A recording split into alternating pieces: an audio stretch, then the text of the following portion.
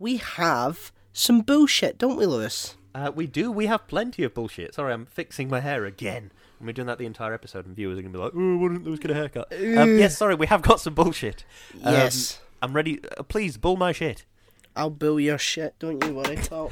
Good stuff. Okay, so I'm lifting the wheel up this time because it's a pain in the arse to try and turn around and sort of, But here we go. Are you ready? I'm ready. Born ready.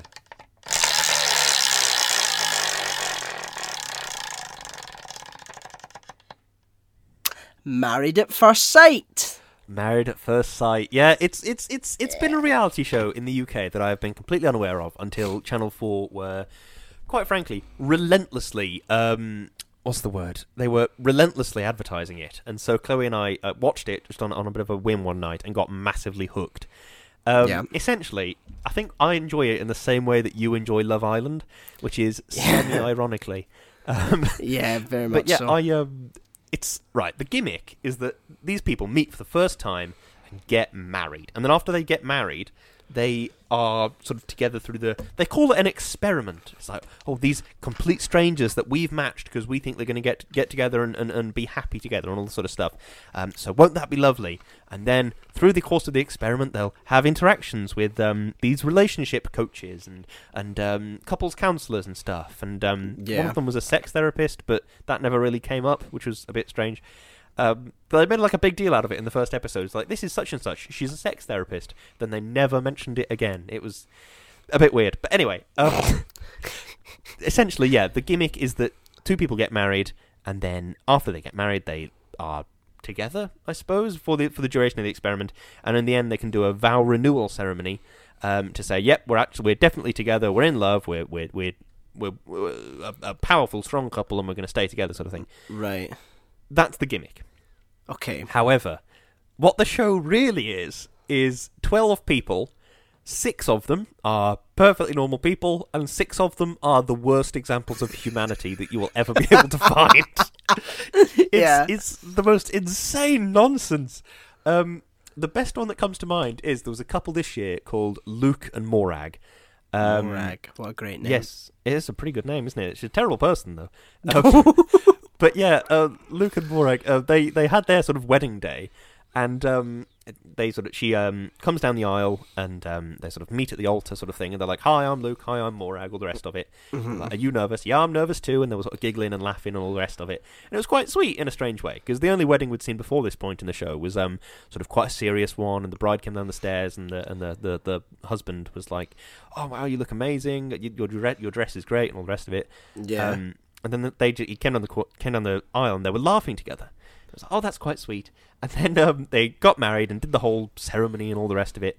And their families were all interacting, and it was quite nice. And immediately afterwards, there's like a sort of an interview with each of them. Well, I say an interview. You know, in reality shows, they cut to like a talking head of the person. It was a talking head of Morag saying, well, I didn't exactly get what I ordered, did I? Because she provided this physical description to these matchmakers that Luke apparently did not meet. And it's just the strangest thing. She kept telling him, no, you're not my type, I don't find you physically attractive. And then with the next breath, she would be saying things like, I just don't get why you're so self-conscious around me. I just don't get why you can't feel like you can just get into bed and take off your dressing gown and get into bed. I don't see what the problem is, Luke. I don't see why you're being like this. But no, I'm not attracted to you, and I do need to drink a glass of wine for us to have sex. And it's like, what? It's the most insane... This is what I mean! It's Luke is an absolutely lovely bloke. He sort of started the experiment, and he said... it was like a very basic sort of bio type thing, and he was like, yeah, well, my previous wife and I have split up recently, and I've felt quite bad about it, and I feel quite self-conscious and all the rest of it, and I'm looking for love again, and I thought this might be a good thing to have a go with, and it might go well, it might go badly, but I think I'd have a go, sort of thing. And he seems perfectly lovely. You meet sort of a few of their sort of family members and friends and stuff, sort of leading up to the wedding day and these interviews and stuff.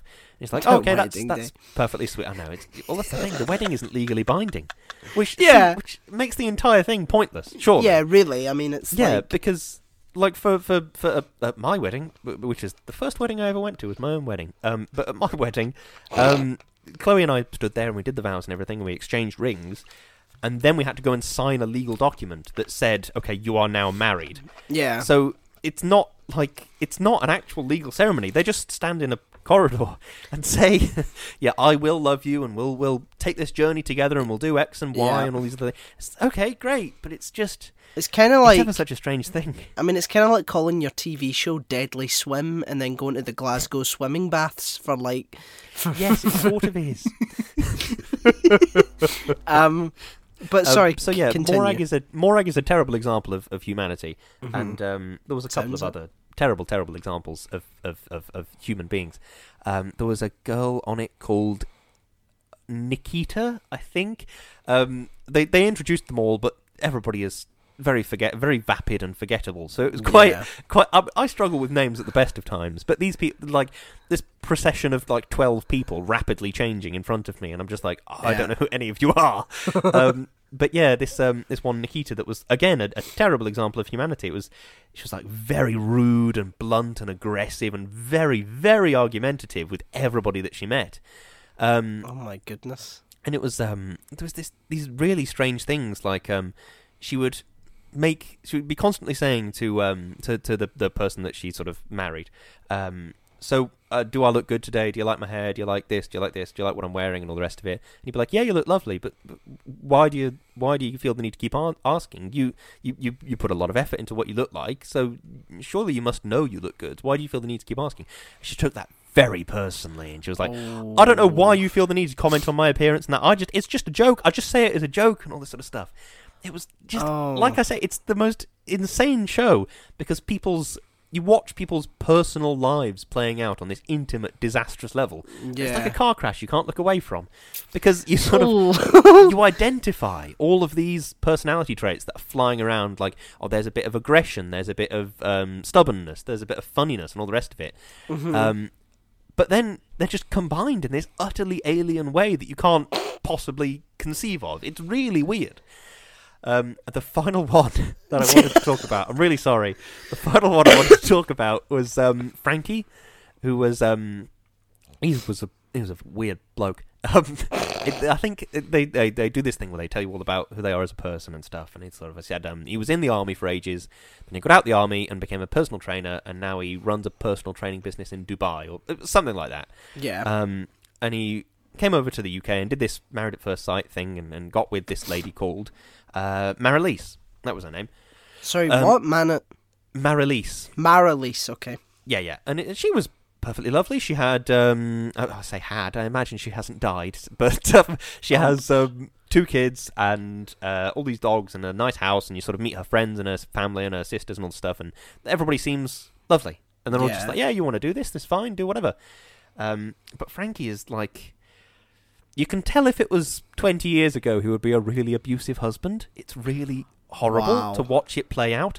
Things like he's massively protective. Well, I say protective. It's like protective with air quotes. I can actually do air quotes though because I'm on camera. How brilliant is that? Oh, I've done protective. Some. Yeah. To the degree that he's like, no, I don't want to talk to these relationship counsellors about our relationship. I think some things are private, and I don't think we should talk about that, Marilise, and all these other things. And it was like, there's this thing called Yes Week, where for a week, one member of the couple has to say yes to everything that the other member of the couple asks them to do, and it's supposed to highlight insecurities and stuff like that. And Marilise said to Frankie, "Will you cook us a meal?" And he was like, "Yeah, of course I will. I'll cook us a meal." But he was like really struggling to do it. I mean, he was putting deliberate difficulty onto it, if that makes sense. Like he was sort of rolling his eyes and sighing and just like, I can't be bothered to do that. Oh my God, this is like... And she said, have you got the Parmesan, Frankie? And he went, oh, for God's sake, no, I haven't. It was like this, the worst, most wounding thing she could have possibly said to him. Yeah. Mate, calm it down. And the other thing that got me was like they have these regular dinner parties as like check-ins on the couples, as it were. And at one of these dinner parties, Frankie was sort of addressing the table and saying something, and Marilise said, because they handed out these anonymous notes about their relationships, to stir the pot. And she held up the note and said, "Whoever wrote it, just thanks for writing it, thanks for all the nice things you said," sort of thing. And Frankie turns to her and goes, "Maybe when I'm speaking, don't speak." And it's like, oh my God, it's like the most controlling, terrifying man that I've ever seen portrayed. It's really... horrible, really horrible. And I don't know, it's just, there's something about him where everything is, I don't know, he feels like he'd turn around and smack me if I said I didn't like his hair. I don't know, it's a very strange person. I don't know, it was something about it that really set me on edge. And that's what I wanted to mention, was that Married at First Sight is not, in any circumstances, like a romantic show. It's No. 6 people meeting 6 of the worst examples of humanity ever. It's utterly bizarre. There's this one bloke who was like, "You're a pretty girl. Pretty girls shouldn't use bad language." And it's like, what? Oh my god. And what was the there was this other one, Bob and Megan. Bob was this lovely bloke, and he was just like, "Yeah, I've got lots of mates, and I like to, quite a charming guy, and all the rest of it." And he was charming, and he was the nicest person, really, apart from maybe Luke. He was like the nicest person out of this crop of people, Yeah. and he was put together with this person, Megan, who was like perhaps the least likable person out of the entire group. She had this very strange, jarring personality that's just difficult to bear in any meaningful sense. Yeah. And she went off and kissed another member of the experiment, and then deliberately hid the truth from him and didn't tell him and stuff. And it's like, oh, it's a bit bad. The reason I want to bring it up is because it's like how you enjoy Love Island. It feels like a weird zoo exhibit that I'm staring at. Wow, I mean, it's weird. This seems like so much better than Love Island, because I only watched Love Island for like the inevitable destruction of people's sanity. But yeah, I mean, do people not realise that people who actually do get married and spend all the time together end up falling out? Like, never mind people that have just met each other. Like, it's such a recipe for disaster. Yeah, no, I completely know what you mean. And that's the thing, is like, something you see a lot in the show is it's less about is this marriage doomed to failure or will it succeed? It's more about how effective are these people at communicating their feelings. Yeah. So like, that's something that I've noticed personally, is that I am not very good at communicating my feelings, and so you get better at it, and that's how you sustain things, right? Yeah. But like, it's absolutely bizarre. These people in the show that are just, it's like it's watching a child interact with somebody else. This complete inability to sort of express the way they're feeling and what they're saying and all the rest of it. It's really bizarre. Really bizarre. We'll need to do like a whisper for it next year when it comes out, and react to it in real time, because it sounds mesmerising. We'll have a watch party for the first episode. Yeah, definitely. But yeah, I mean, reality TV, it used to be like, in many ways it's better, but in many ways it's so much worse, because it's so normalised now.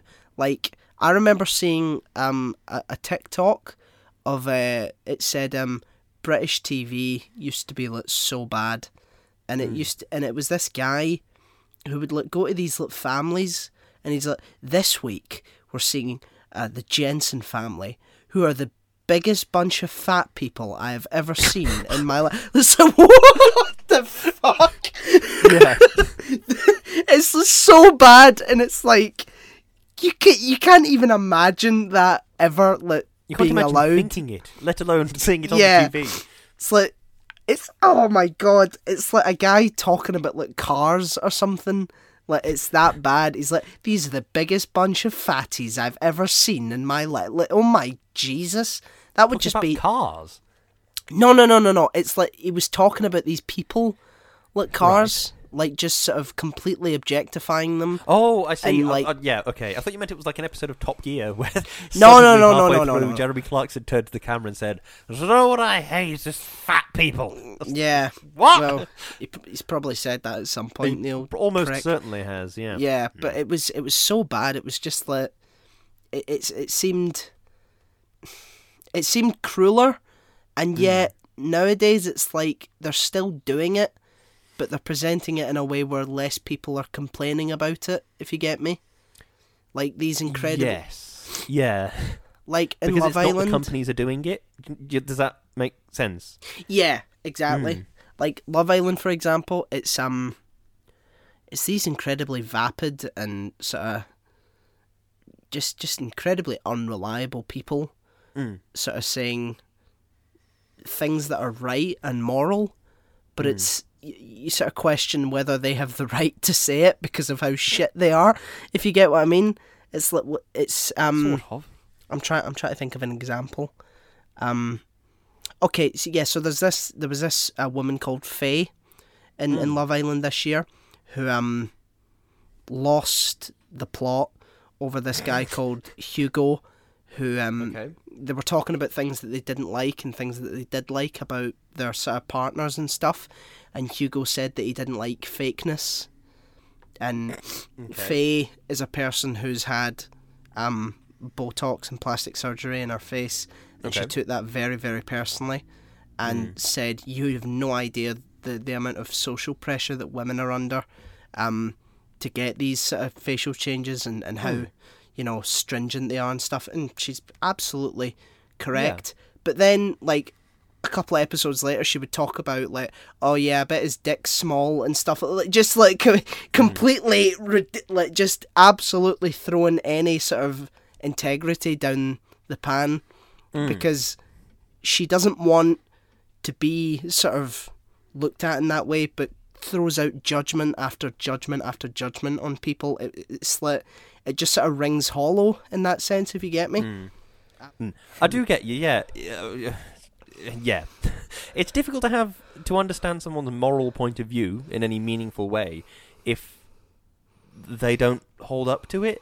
It's a sort of do as I say, not as I do type situation. Do you know what I mean? Absolutely. It drives me off my rocker. I'm sure. But yeah, Married at First Sight and... Mathis. Yeah, Mathis. I think we've said enough on that for today, we Lewis. Certainly have, yeah. Yes. So with that, do we have any more bullshit, or would you like to just dive straight into... Cheeky bit of extra bullshit, yeah. Yeah, okay. I shall spin the wheel again. Lovely stuff.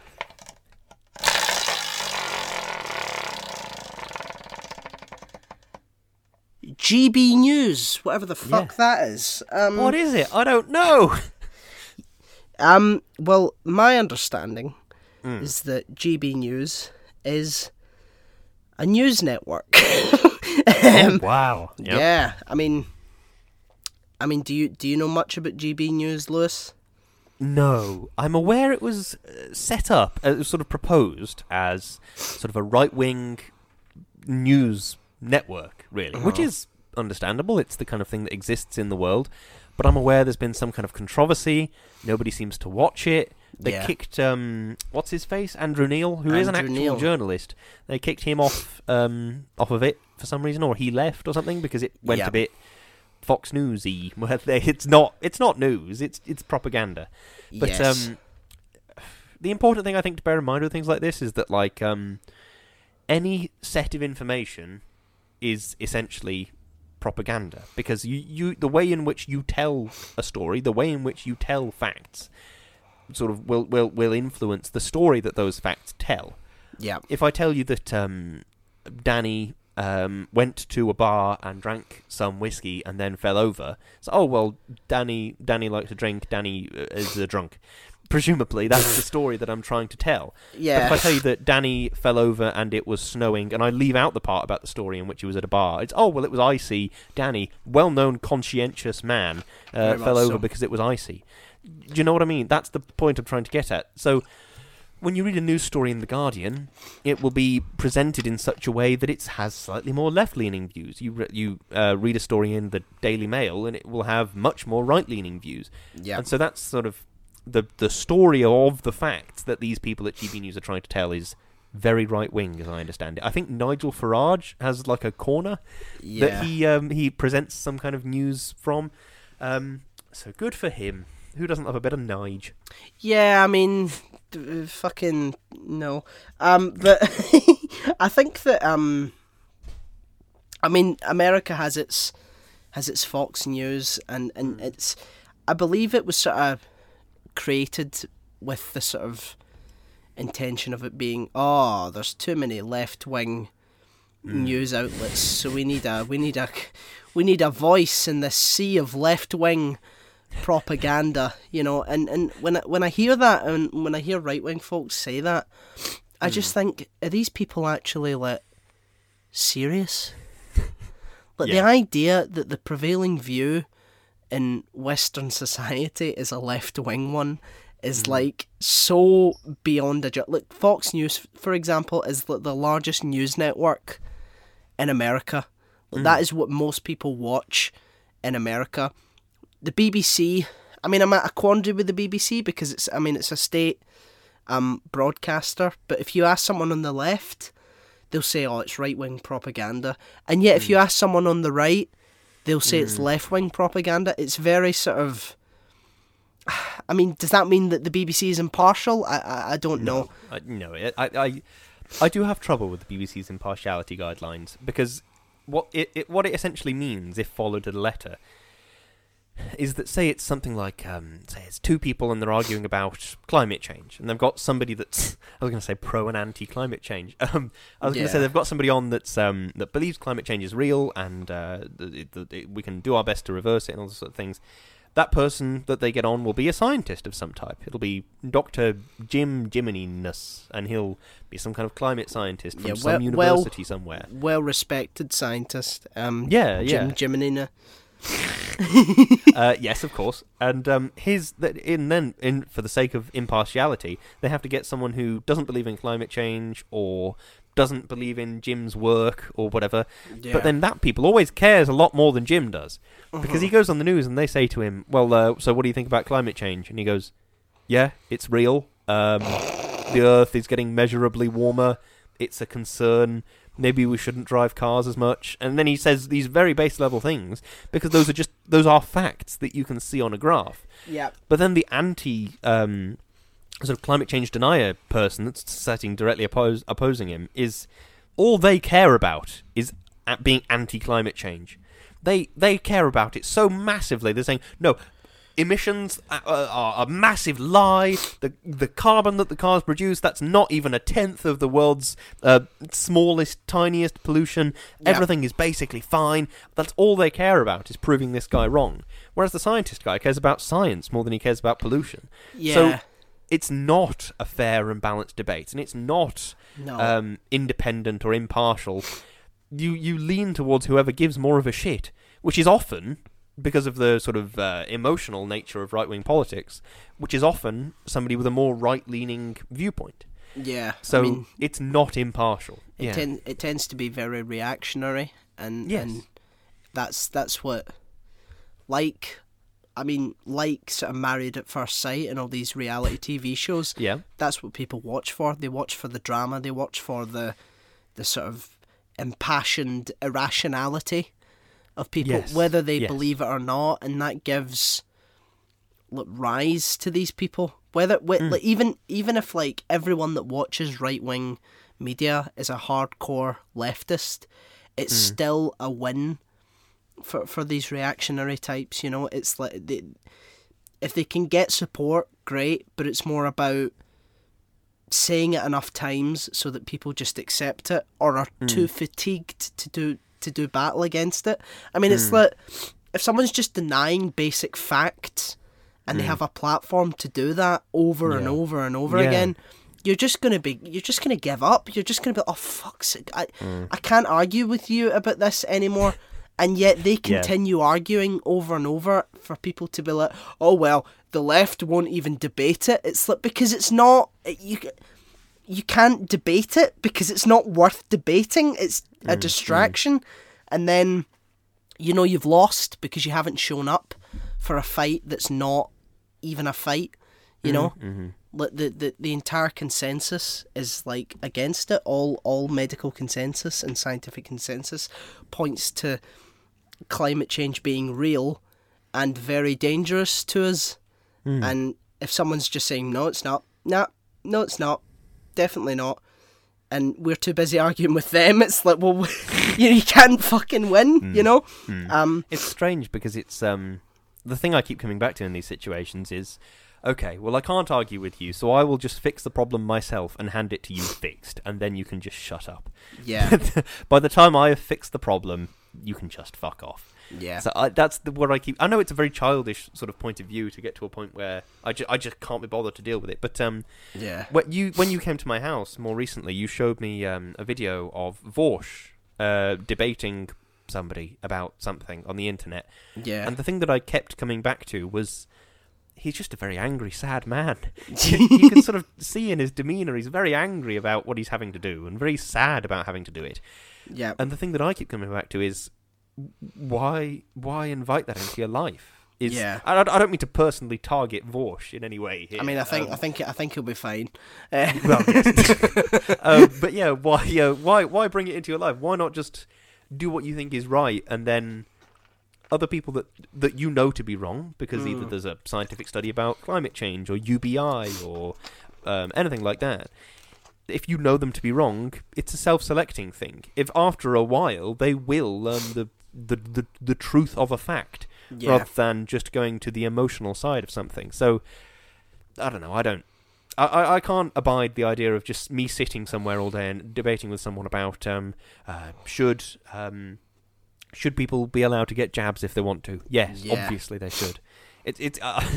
I'm not much of a one for debating in great detail these enormous issues, because it always comes down to something that's not unovercomable, but it's something that is not worth arguing about, is what it comes down to at the very heart of it. So all I can say is get your jabs, do your bit to stop climate change, be nice to one another. That's all I can do, is say that and walk away. So very much so. I mean, it's the whole free speech argument. Like, well, everyone's entitled to free speech, yes, but that doesn't mean that everyone's entitled to a platform to spread the bullshit that they believe in. You know, it's like denying someone to speak on your platform isn't curtailing their free speech. You know, it's just not like giving the gay wedding cake thing. Do you remember that? Yeah, like, I mean, I can't wait. What was? It was a bakery in the US that refused to bake a cake for a gay couple's wedding. Yeah. And that was like a big freedom of speech thing. Because they were like, well, if they don't believe in gay people getting married, then they shouldn't have to provide their services for it. And it's the same but reversed. Twitter don't believe that Donald Trump should have a platform on which he can incite hate. Yeah. So we're going to revoke his access to it. It's the same in reverse, really. Yeah, or a white supremacist being denied. Donald Trump. To say, yeah, or another white supremacist denied to speak at a university. You know, it's like you're ruining their free speech. It's like, no, they're just not allowed to say it here. You know, where other people live and work and learn. You know. You're right. It's that's I think the problem with a lot of different free speech laws is they were written before everybody had a platform. Yes. Because if there was no such thing as smartphones, no such thing as Twitter, I would have to just get a box and go and stand on it in the middle of my town and just scream as loudly as I could about UBI and the beneficial effects it can have. So, but now I have Twitter and I can tweet it out to however many people, and I can Instagram it out to however many people. Yes. And they'll just go, oh yeah, maybe. Or a massive hate mob will form and hunt me down and kill me. I mean, it could be either. Yeah. No, definitely. But there you go. We spoke a little bit about GB News and more about the broader sort of context of propaganda, I guess. But yeah, that's another... At the end of the day, Danny, do you know what propaganda is? What? It's when Danny Dyer has a really hard look at something.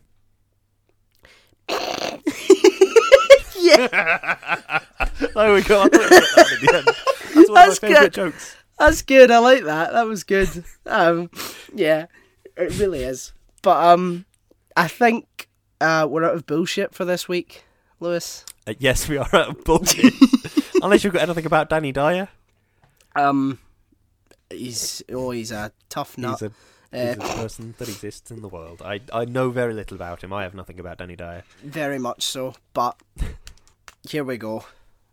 End of segment, I guess. Yes. Goodbye until next week.